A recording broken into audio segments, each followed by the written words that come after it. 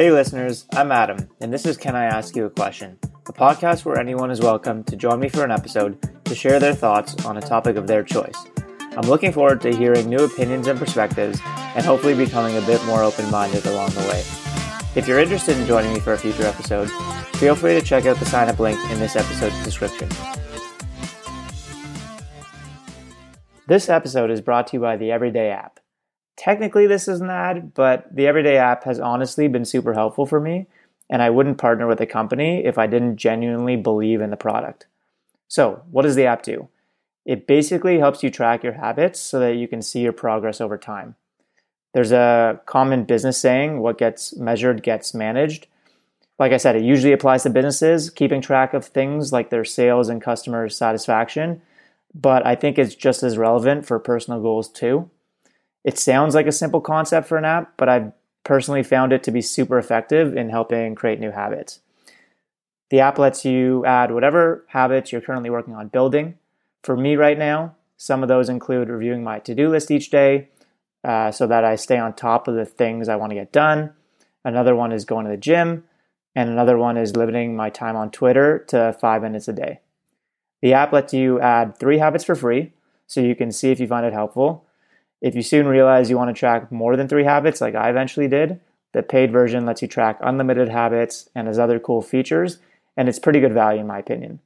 There's a link in the episode description that gets you 10% off. All right, let's jump into today's conversation. Okay, well, I'm going to start recording just in case some good tidbits happen right now. Just get loose with it. Yeah. I should also preface this with the fact that I have not listened to any of the prior episodes. That's so good. I don't know what type of pod I'm getting into, but... That's better. Maybe this will be different than the other ones. Do you have intro segments? Do you have things that, are there parts that I should know about or no? No. There's an intro, where I'm like, hey, welcome to the thing, welcome to the podcast. Okay. But that's the same for each one. I just copy and paste that in before. Okay. Ooh, and then, you're not doing new pre-rolls every time. No. Okay, interesting. You're like, it's early days, Charlotte. Yes, early days. I got my first sponsor on the last episode. Actually? Yeah. Wait, what was it? It's an app, a habit built tracker app. Wait, it was sincerely they paid you? Well, was it pro bono? No. So, I came across the app a few weeks ago and really liked it. Yeah. Oh, and you wanted a free membership. Yeah, I wanted a free paid membership.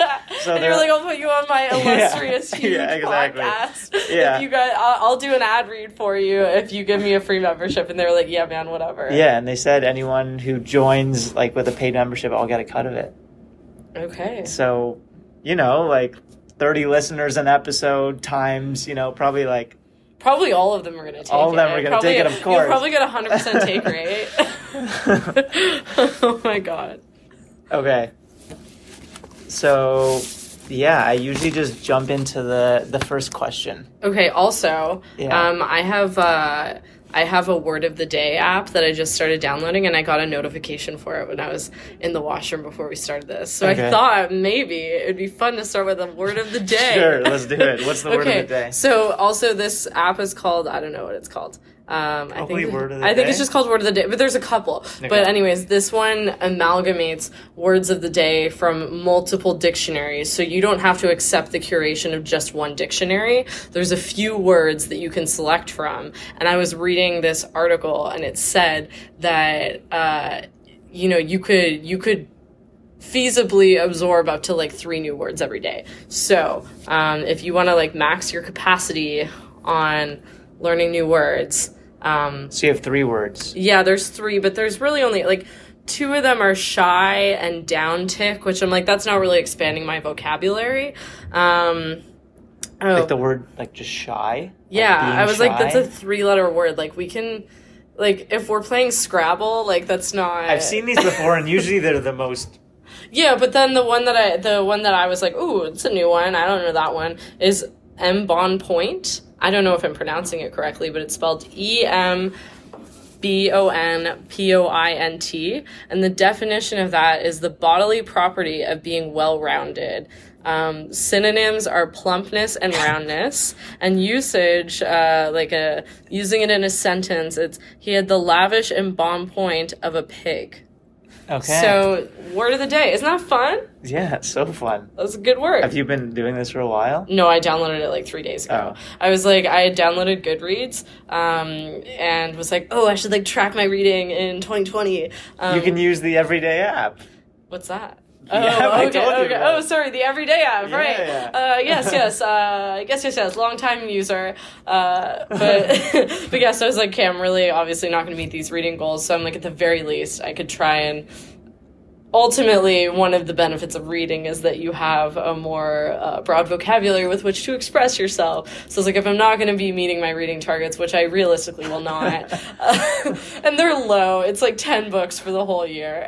But I'm like, if I'm not going to do that, the bare minimum that I can do is at least try and learn some new words. So now we know en bon point. Nice. Yeah. So you've already given up on your reading goal. I haven't given up. I'm just like, I'm figuring plan. out other ways to enrich my life that don't require me to read full books, because I just get tired and I want to scroll Instagram. All right. So yeah, that's me so far. Anyways. Okay, Charlotte. Great intro. I'm gonna jump into the question. Okay. So, the question you selected was, what laws or regulations should be introduced, changed, or removed in order to make the world better? Yes. I have lots of thoughts. Okay. Please go. I didn't prepare a ton of stuff. However, I do have thoughts, and I would like to know if you want me to start talking about Britney Spears right now, or if you want me to hold that off. I want you to start talking about whatever you want to start talking about, Okay. and I feel like Britney is what you really want to talk about. In my heart of hearts, yes. Yeah.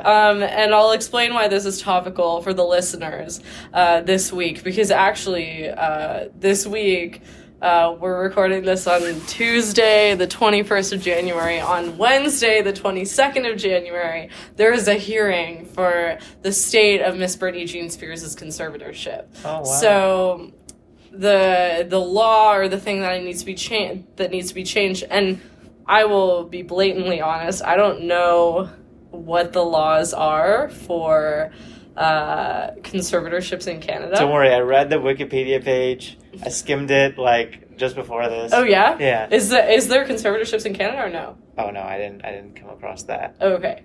You were scanning I just wanted to understand. Britney's wiki? No, Oh. conservatorship. In general. I wanted to understand what it was. Mm-hmm. So I'll let you explain it. yeah, my understanding is it's like essentially designating like a legal guardian for someone. Yeah. That's another term for it. Yeah. When Guardianship, yeah. guardianship for someone. Yeah.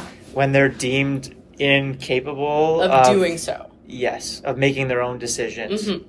Yes, exactly. Yeah. So you summed it up much more succinctly than I would have. And like what has happened over time, and like Britney Spears is just like an example that really crystallizes the problem with conservatorship. And she's someone famous that everyone knows, and you're like, how the fuck is this happening? But are we allowed to swear on this podcast? Yeah, why not? Okay. But she's an example of someone that we all know about, but like this has been happening for years. And to lots of people, and really what this Britney case should be doing, and we can talk about why the media isn't properly covering it later, but what it should be doing is bringing this issue to light, and it's a real like case study on the issue, and a very rich case study at that. Where was I going with this? Oh, so typically people that are supposed to be under conservatorships are people that are like, or typically people that are under conservatorships are people that are like extremely elderly or extremely mentally ill. And they are people that under no capacity like are able to provide themselves, are able to feed, clothe, and provide shelter for themselves. So basically Britney was placed under a conservatorship in 2007. And like, I think commonly people, know that Britney had a quote unquote meltdown in 2007, which like we can unpack that. Basically, like if you think about like the way we as a society have like evolved in the way that we talk about mental health issues since 2007 and now, like so over the last like 12, 13 years, like what happened to her would truly never happen in today's day and age. Let me know if I'm wrong in my assessment. I didn't know the background. You probably know it a lot better. And also, I should preface this with, like, I am not, like, a huge Britney stan, like, was not until I started listening to the podcast Britney's Gram, and that is why I know about this topic in greater detail. So if you're wanting a great podcast Shout to out listen to Britney's Gram, start at, like, episode 71 or 72. That will give you kind of, like, enough context leading into episode 75, which is their real, like, bombshell episode. It's because I've had to explain this to so many people. So there are 75 episodes about this issue? No. So it originally was just a podcast to, like, you know, poke fun and enjoy Britney Spears' Instagram account, because the way that she posts on Instagram is very different than any other celebrity. Like, she posts as if she is just, like, a regular mom from Louisiana, even though she is Britney Spears and she's so famous.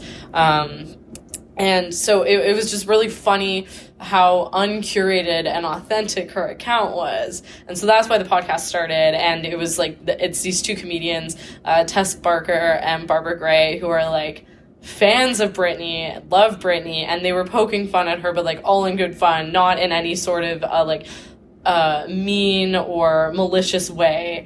And so it was a lot of fun. And then things started getting more and more serious as more and more started coming to light about this conservatorship. And it kind of came to a head with the cancellation of her.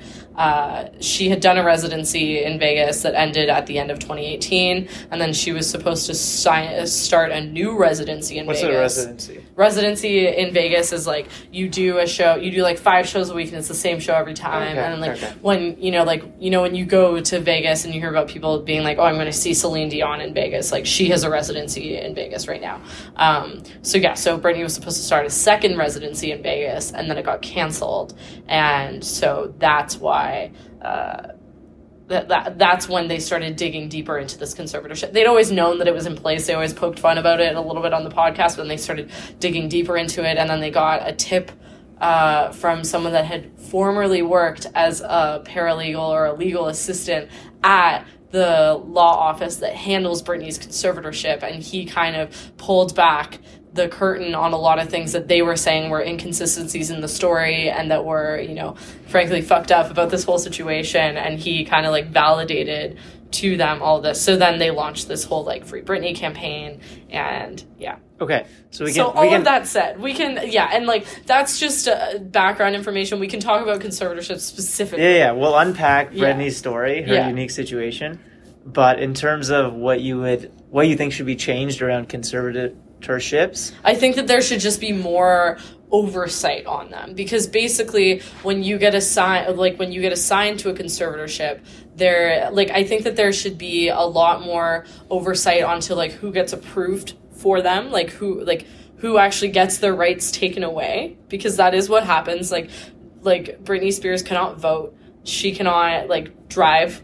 Like, there's so many things that she cannot do or make decisions for herself. She cannot leave the country without the permission of her conservatorship. So when you get this thing put in place, it is extremely restrictive. And then once it's in place, it's extremely difficult to get out of. And the reason for that is basically you get a court-appointed lawyer who is supposed to be looking out for your best interests and constantly questioning whether or not this conservatorship should be in place.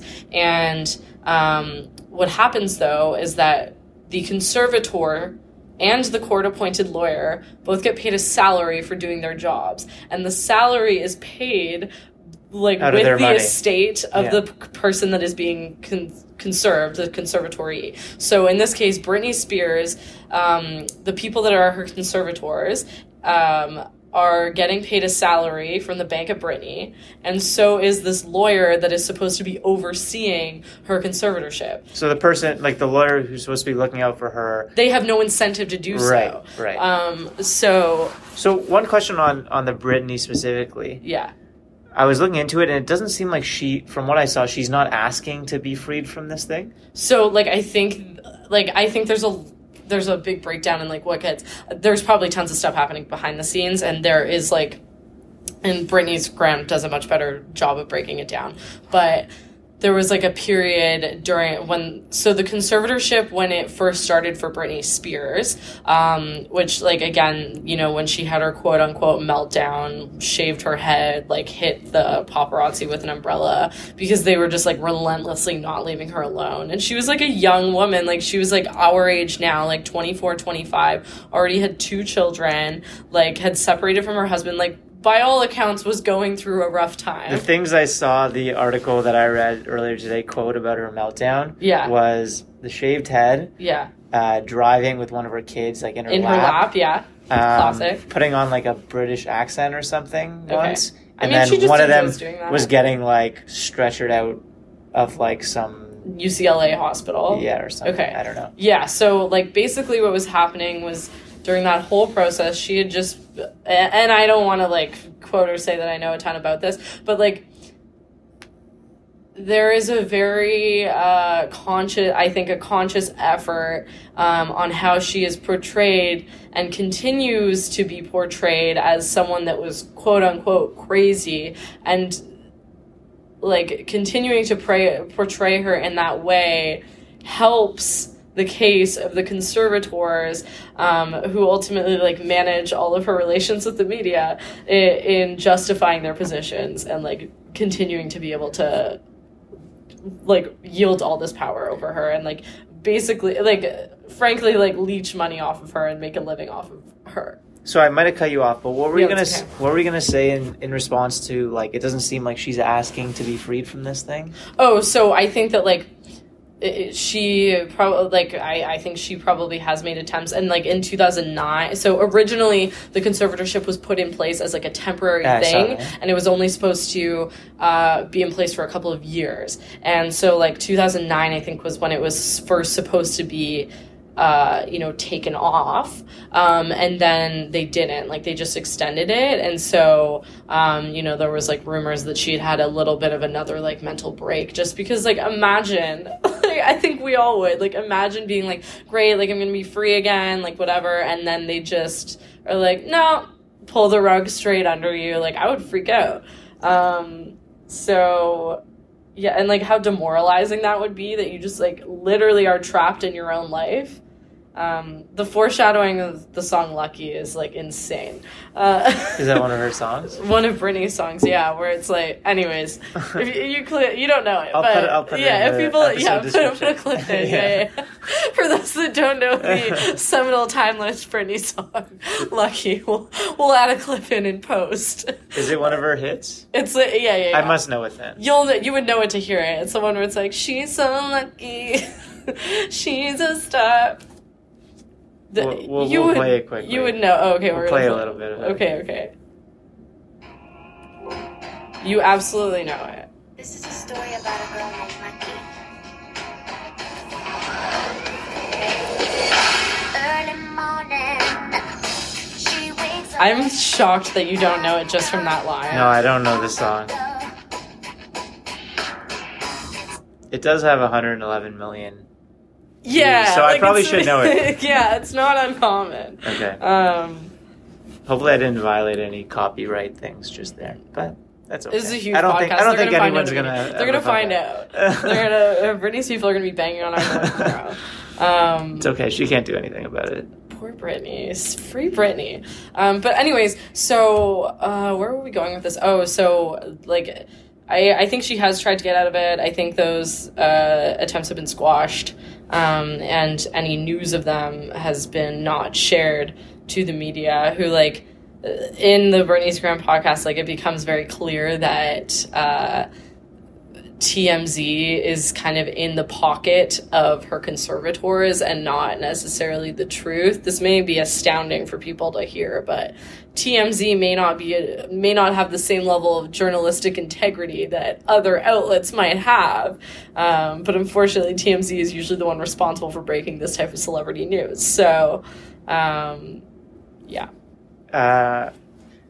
Sort of off topic, but I thought of it when you started talking about the issue with conservatorships and the conflict of interest. Yes. So,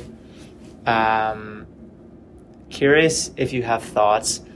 I was thinking once about, like, dentists and like therapists and like Yeah. professions that Yeah. also have conflict of Yeah, interest. yeah.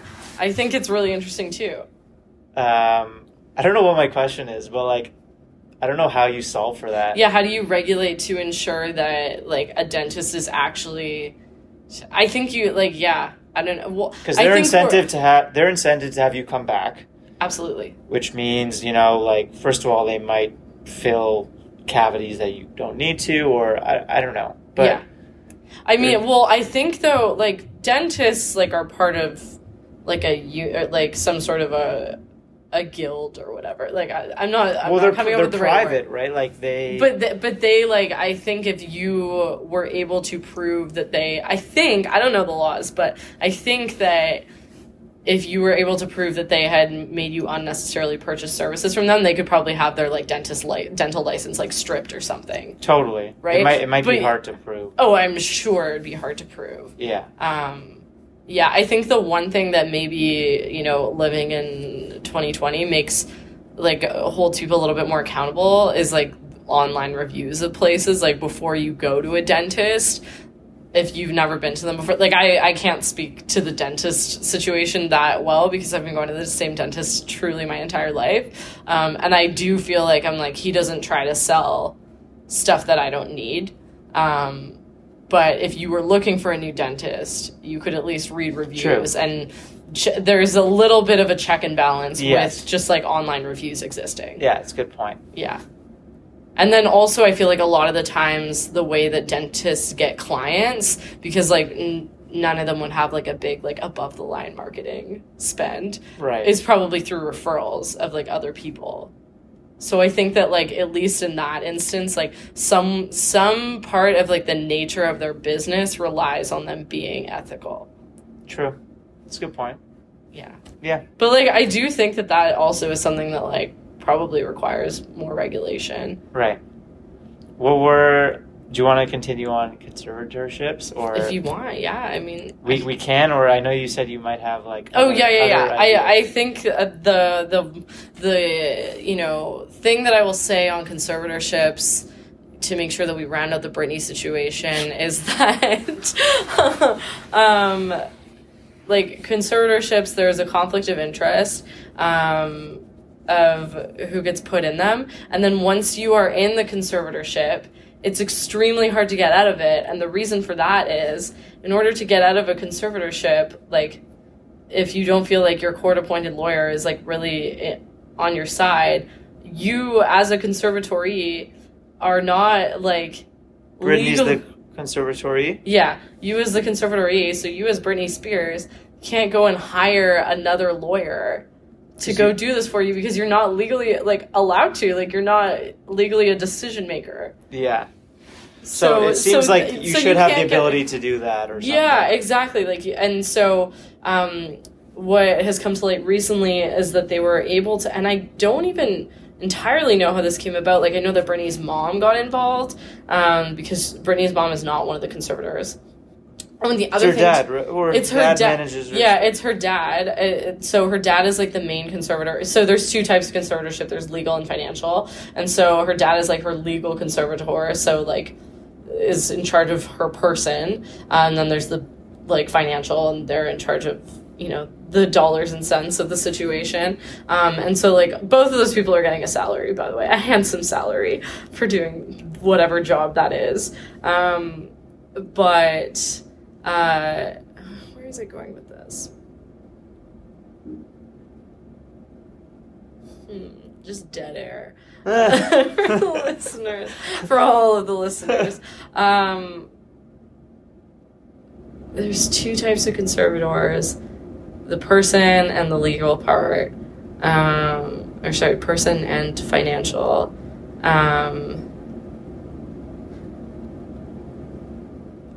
So what I also think should be the case is like there needs to be more vetting of who becomes conservators, because like Britney Spears' dad, like prior to being her conservatorship, like they were not in communication with each other. Like she was not on good terms with him, and he is like a known alcoholic, and like all of these other things. I'm like, you should have to pass like a robust police check in order to be someone else's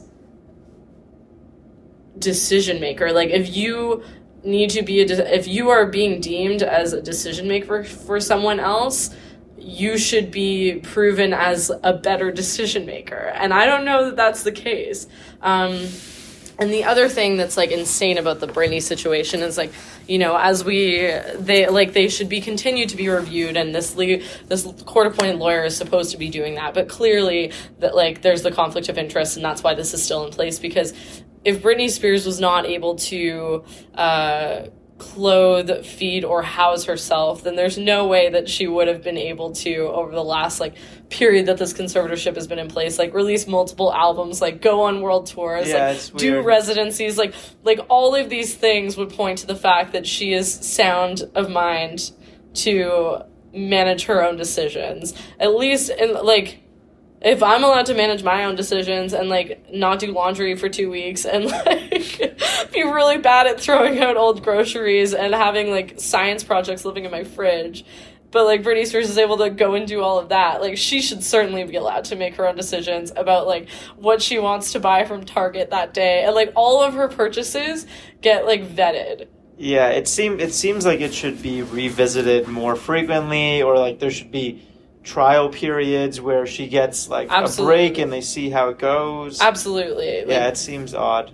Yeah, and to your point, I don't know, it seems unlikely that the system's just broken for her, right? This must be the case for other people too. Yeah, there's, and, like, through this podcast, the people making the podcast have started, like, speaking to other people that have been victims of, like, guardianship and conservatorship abuse, because it happens all the time. Yeah. At first, you said through this podcast, and I thought you were talking about mine. I was like, I'm doing all this stuff? You're doing great work, Adam. Thanks. You're really helping out. But yeah, so that's all I'll say about Britney Spears, lest I bore everyone to tears. But if you want to learn more, I have links that I'll provide to Adam. I mean, if whoever is still listening at this point must be interested in Britney. Yeah. Or otherwise they checked out. Her. They're just rooting for her. But yeah, or they're a very good friend of yours, and they're like, we'll hear this girl out, but, like, I'm here for Adam. Yeah, but yes. What was completely unrelated law or idea you had that you mentioned to me, like, yesterday or whatever when we were talking? Oh, okay, yeah. So I have other ideas. Was it about walking and how people should have to walk the way they drive? Someone in my second city class. No, someone in my second city class mentioned this, and I'm like, yes, I have felt this way my whole life. Like, if you are a slow walker, you should stay on the right, allow there to be a passing lane.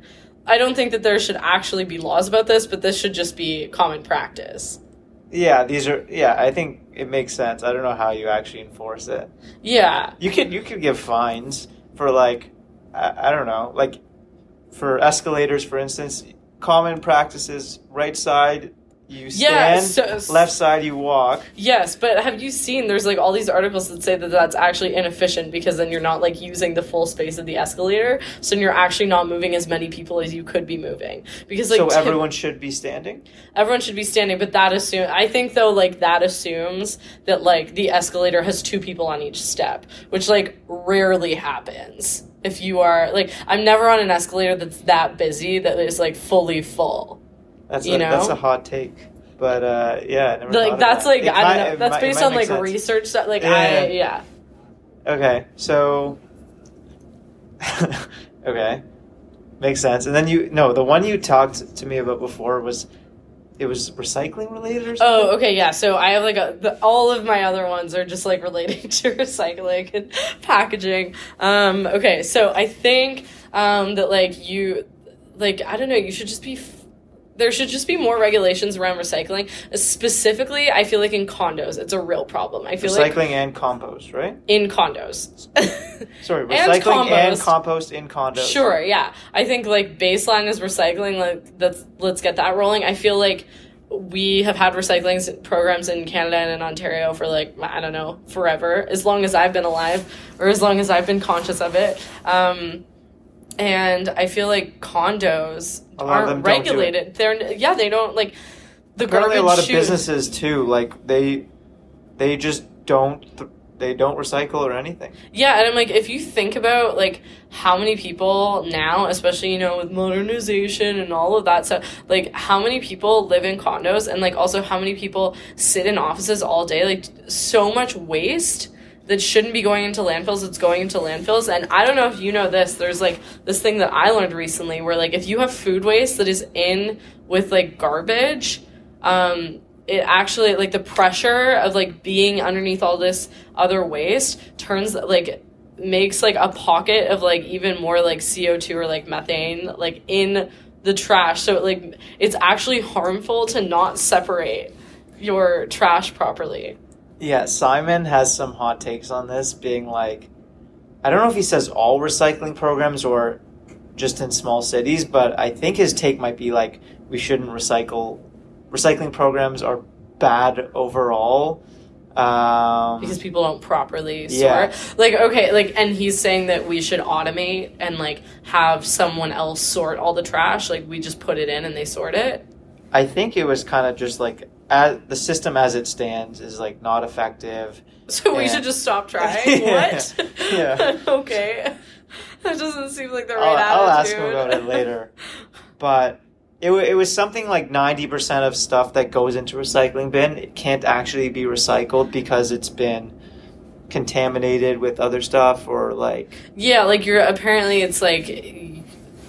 There's like a certain percentage or less that you have to make sure that you've cleared out if there's like food. Like I think that was something else. Like I don't know if we're just not educating people properly about it. I think also like people, like I grew up in a household where like my parents were like, yeah, we absolutely recycle, like we rinse things out before we recycle them, like all these things. And then I moved in with people when I was in university where it was like they were just putting like half full containers of sour cream in the recycling bin. And I was like, are you stupid? Like what's going on? And so I don't know. It seems like you would think that people in our generation know a lot more about recycling than what I actually see in practice. Like the other people that live in like the main floor of my house, I'm in the second floor apartment, the main floor and the basement apartments, like they are throwing quite truly everything in the trash. Like they don't empty. And I'm like, is it laziness? Is it like that you guys don't know how to do this? Is it a combination of both? And like I think that there just honestly is not enough education and guilt out there to make people feel bad, because I'm like, I feel guilty about like truly everything that I put in the trash bin, like like everything that I put in the trash bin. I'm like, can this be recycled? Like I'm trying to salvage it and make it not as bad for the environment. Do you think part of it is people feel like, oh, what do I make a difference? Yeah. Maybe. Is that apathetic? What's apathetic? Yeah, like apathy of like, you know, if this is even making a difference. Yeah. Right. But so I can kind of maybe understand, not that it's the right thing to do, but I can understand why individuals sometimes might not recycle properly. Like I can understand their line of thinking, even if it's not right. But what I don't get is like big companies, like Amazon, for instance, annoys me because... There's plastic bags. Yeah, and even the cardboard boxes. I was looking recently, like whatever cardboard box you get your stuff in, it says on it, in order to recycle, please remove the plastic, the tape, the tape, and please remove the shipping label, which is taped on. Right, and I've tried to remove it. It's really hard. You can't. Like it's just so difficult to remove. Glued on. And it's like you're a massive company. Like, if you actually want your stuff to be recycled, like, make it easier to remove the plastic label. Like, that's an example. Yeah, or make the shipping label, like, not covered in plastic. Like, make a different material. Yeah, and I think that, like, part of that is going back to the regulations or whatever. So, like, one of my other bullets on here was, like, I just feel like that there needs to be a lot more government regulation of these things, because these corporations are not going to do it until someone's forcing them to. Like, I hate when people are like, oh, let the invisible hand do its thing. Like, we don't need intervention. I'm like, well, clearly the invisible hand is not doing its thing, because all of these things still exist. And yeah, I also have a lot of opinions about, like, takeout boxes, because I feel like, you know, growing up, like, when you used to get takeout, like, do you remember those like tinfoil ones? And they still use them at some places where it's like tinfoil and then there's cardboard on the top and it's a circle and you like usually I get them at like Chinese restaurants. Yeah, but I feel like now, like, and I understand absolutely the reasoning for it because they're like cleaner and easier to use. There's been a real shift toward like the plastic ones that have like the black bottom and the clear lid, but the black bottom plastic containers are not recyclable. Really? Yeah, and it's because of the black plastic, and I don't know what the rules around that are, but I'm just like, they make white bottom plastic containers like that, and those are recyclable. And I'm like, well, wouldn't it just be so much easier if we just like made everyone switch to those? Like that seems like an easy government mandate to put through, that it's like a quick win for everyone, and the cost of buying those is probably the same for all of these companies, or like the cost of making them is probably about the same, and it's like would make a huge difference. Yeah, I agree. It seems like there's simple things that can be done.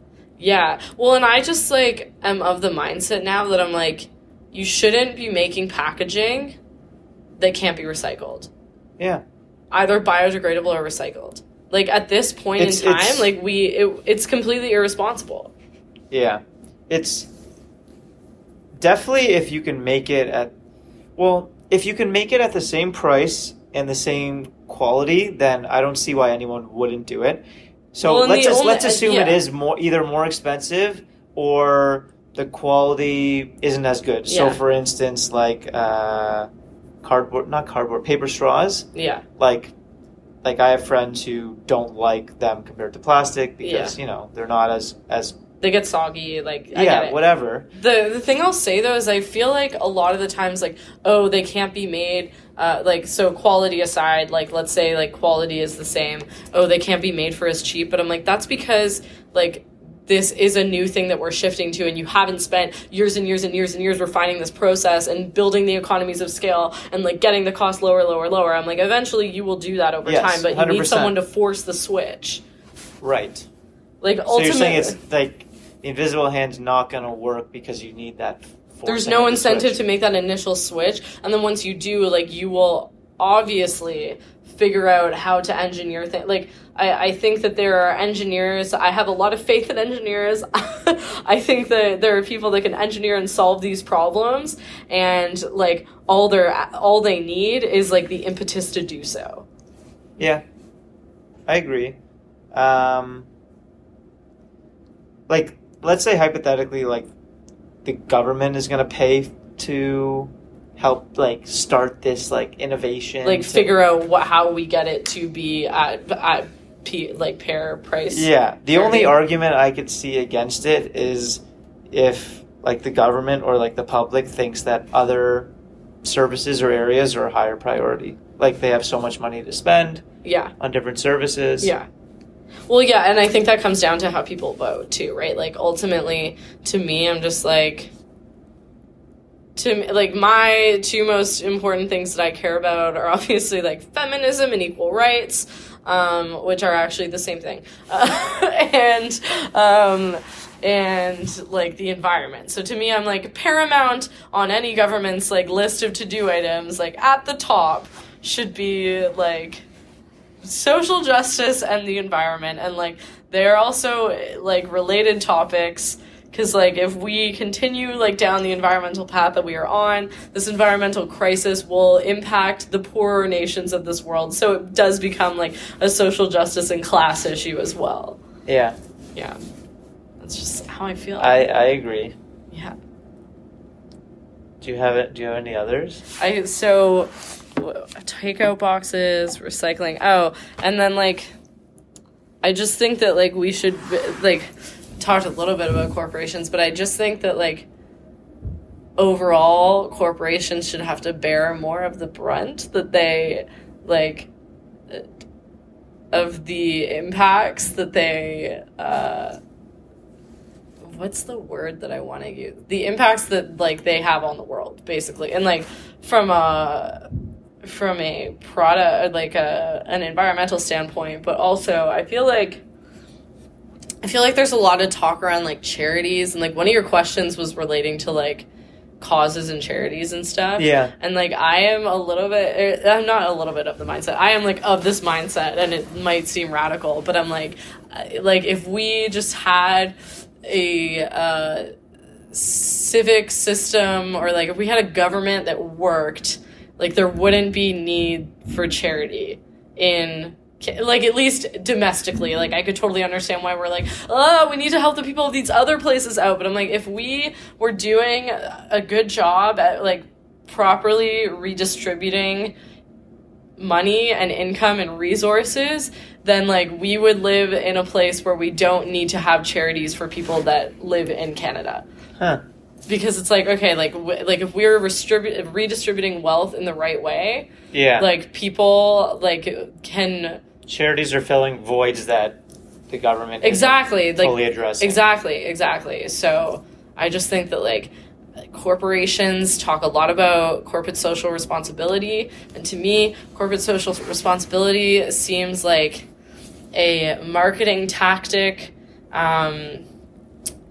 to, you know, pay some extra money back, but where, you know, we could really get more money to solve all of these problems would be if corporations paid higher corporate tax rates. And so to me, it's like, oh, they could either, let's just, like, I'm making up numbers, I don't know what the corporate tax rate is in Ontario, but let's just say, like, whatever it is. Yeah, let's just say, like, in an ideal circumstance, the corporate tax rate would be 20%. But, you know, all of the corporations have banded together and they've lobbied and they've got it down to 18%. So what that means is that they now actually have another 2% of money that they can throw around as CSR money instead, and use that to also make themselves look good. Whereas, right, like, if they actually were good, they would just give that 2% of money to the government to, like, distribute to the right campaigns.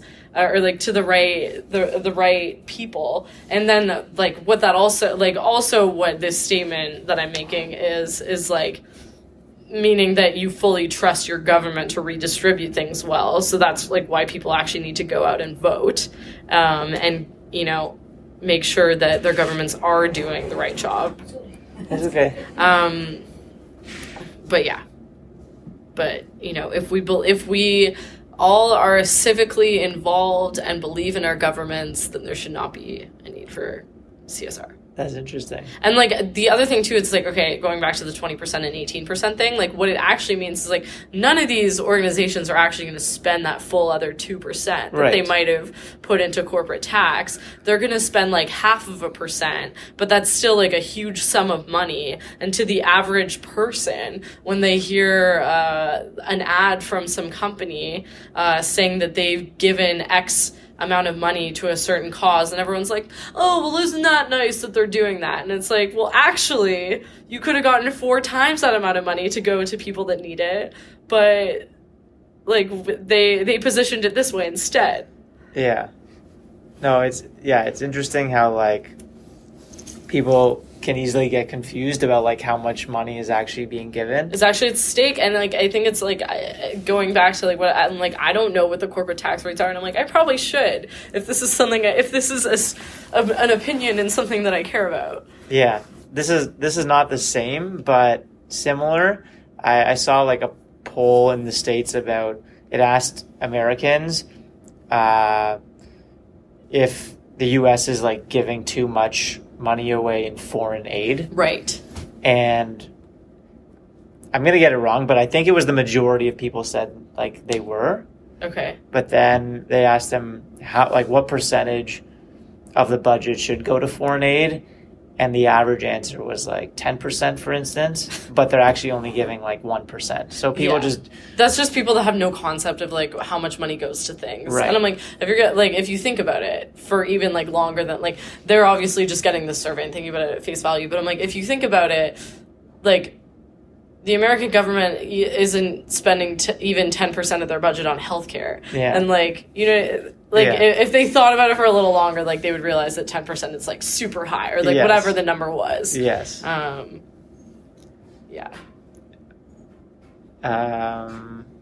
We can wrap up soon. I don't know if you want to talk about the universal basic income one at all. I mean, related, right? Like, if we go back to, like, the corporate tax thing, like, you could support programs like that if wealth was being redistributed properly. Yeah. I did an episode with a friend on, like, what should be considered basic necessities in the world. So, like, we talked about, like, if internet should be considered a basic necessity, like, what should be included in that description? What's needed for survival now? Yeah, traditionally it was, like, food, clothing, shelter, but it feels like it's been expanded. Yeah, and, like, if Wi-Fi should be, like, free. Right. So anyways. And we'd all lose our jobs. The reason I bring it up is universal basic income. It feels like a similar thing to me where, like I don't know what the right amount is. Yeah.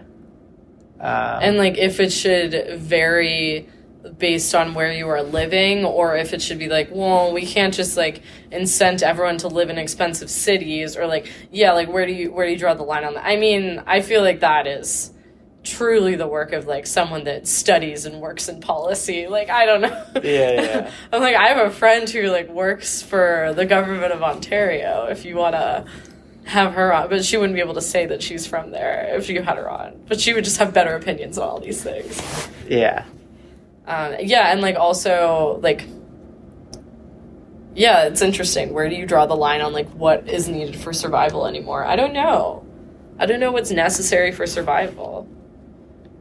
I feel like, you know, food, clothing, shelter, but it's like, yeah, you do need the internet. Like, if you are hoping to get a job and, like, all of these, like, everything is online now. So I do feel like you need internet, whether that means we all get fired and Wi-Fi is free from the government, or if people get subsidized by the government, might be a better way to make sure that the industry is still competitive and keeping up with, like, the latest technology. Because, you know, sometimes when things get taken over by the government, they can be bureaucratic. But I also, like, I don't know if we should just accept the notion that governments need to be bureaucratic, or if we should actually be trying to, like, reimagine what our governments are like, and if they can actually function in a more, like, fast-paced way. I don't know. Do you know GDP? Does it represent like it's income or output? I don't know. Where I was going with this, I wanted to see, like, if you take the total, like, output of the world, and if you divided it by the population, if you divided it evenly, like, how much does it come out to? Not that, like, per person, yeah, we should do that, but I'm just. Yeah, and, like, when people talk, like, also, like, when I'm talking about, like, oh, like, we should redistribute wealth in a way that's, like, whatever, like, I'm not saying that everyone, that, like, that I'm a communist and that everyone should have the same income. Like, there still should be, like, rewards for pursuing things that are, like, inherently more difficult, or, like, you know, there are things that, like, society does value more, like, all those things, but, like, I don't think that the incentive should be so stark, or it should be so steep, and I think that, like, everyone should be able to live with dignity, and I don't see that happening right now. Yeah, so the math says if you divided it by the world population, yeah, it would be like $11,000 US per person per year. Okay. What's the cost of living everywhere? Well, I think in most developing countries it's, like, way less. Yeah, but then, like, obviously, I guess if everyone is making more money, the cost of living would go up. True. Yeah, I don't know. Economics was not one of my strong suits. That was a little less than I thought it was going to be. Yeah, I would have expected it to be, like, 40 or 50 grand, to be honest. So I'm like, I think about how many billionaires tried to save Notre Dame, like, the day after it burned down. I'm like, surely we can solve some other problems with this money then. Like, listen, I'm not discrediting the cultural and artistic significance of Notre Dame, but, like, probably the planet first, in my opinion.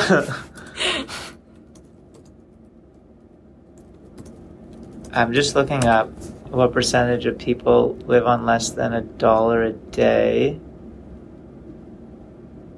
The point I was trying to get to with this is, like, you don't need, like, a ton communism. of money, yeah. You don't need communism. You can have, like, you can have people still getting rewarded for contributing more. And rewards can look different too, I think, is the other thing that people don't really take into mind. Like, I'm just like, if you are making, like, let's say you're an actor, I'm like, do you really need to be making more than like $500,000 a year? Like, probably not. So, like, at that point, can your rewards not just be like better opportunities to like act in projects that you want to act in, or like that you won an award, or that you were on the cover of something and like everyone knows you and you're a household name? Like, can we not put like stock and value into other things other than just like cold hard cash and how many private islands you own? Like, no, we can. Yeah. We should. Like, what came up on this other episode was, I think it's Forbes now. Like, they used to always publish like world's richest people. Yeah. Now they also publish like world's most giving people, or like most philanthropic. Yeah. So like, people like competition. Now you have something else to like compete for that's like good, which I think is good. Like, that natural trend to where like achievement based like rewards that are not just money. Like money isn't the only way to, like, the only metric of achievement. Yeah, because to your point, like, you know, like the world's richest people who have tens of billions of dollars, like, they have more money than they could ever spend. Also, it's not half about of them money. were probably born with half of that money. Yeah, that's a different thing. That's a different thing. But like, like where I was going with that is, they have more money they can spend. The reason they're accumulating this is oftentimes just to dividends. Be at the top of this like list. So you can create, to your point, you can create different things to like work towards. Yeah. Or just like I think that we all need to question our level of fulfillment that comes from money after a certain point. Like isn't like literally every movie or like everything ever that's like, it's not about the money, man, like it's about the love for the craft. And I'm like, okay, so like that applies in like all of these things, but in practice people don't actually like follow through on that. Yeah. And I just think that like we all need to talk our talk or walk our walk a little bit more on that front, because I'm like, there's no reason, I can't think of a reason why anyone would need to take home, like I'm saying after taxes, more than like $500,000 a year. Yeah, no, like I can't think of a reason. I mean, like that's a very, very posh life to like take home $500,000 a year. Like, you could pay off a very nice house in, like, a couple of years. You could, like go on vacation. You don't have to convince me. Like, I like looking at data, and, like, there's a few big studies from, like, Harvard and, like, some big schools on the correlation between income and happiness. And it maxes out at a certain point. Yeah, it's, like, 75K. Yeah. Diminishing returns. Totally. Yeah. Yeah, more money, more problems. Yeah. That's what they say. Yeah. Mo money, mo problems. Yeah. Okay, it's 6 o'clock. Yeah. It's a good talk. I shan't keep you any longer. No, I don't want to keep you. Thanks for listening, podcast listener. Do they have a name yet? No. What's the name of the podcast again? Can I ask you a question? Questioners? Okay. Questioners. Existential crisisers. What else could they be called?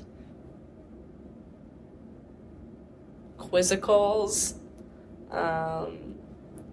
curiosities. I don't know. I'm just something to think about. Yeah, that's another question that could be one of your questions for the podcast. The next guest that you have on should be the name of the podcast, and it's just a whiteboarding session that no one listening can see.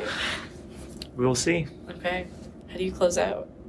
Like this. We just turn it off. Okay, goodbye, everyone. Bye.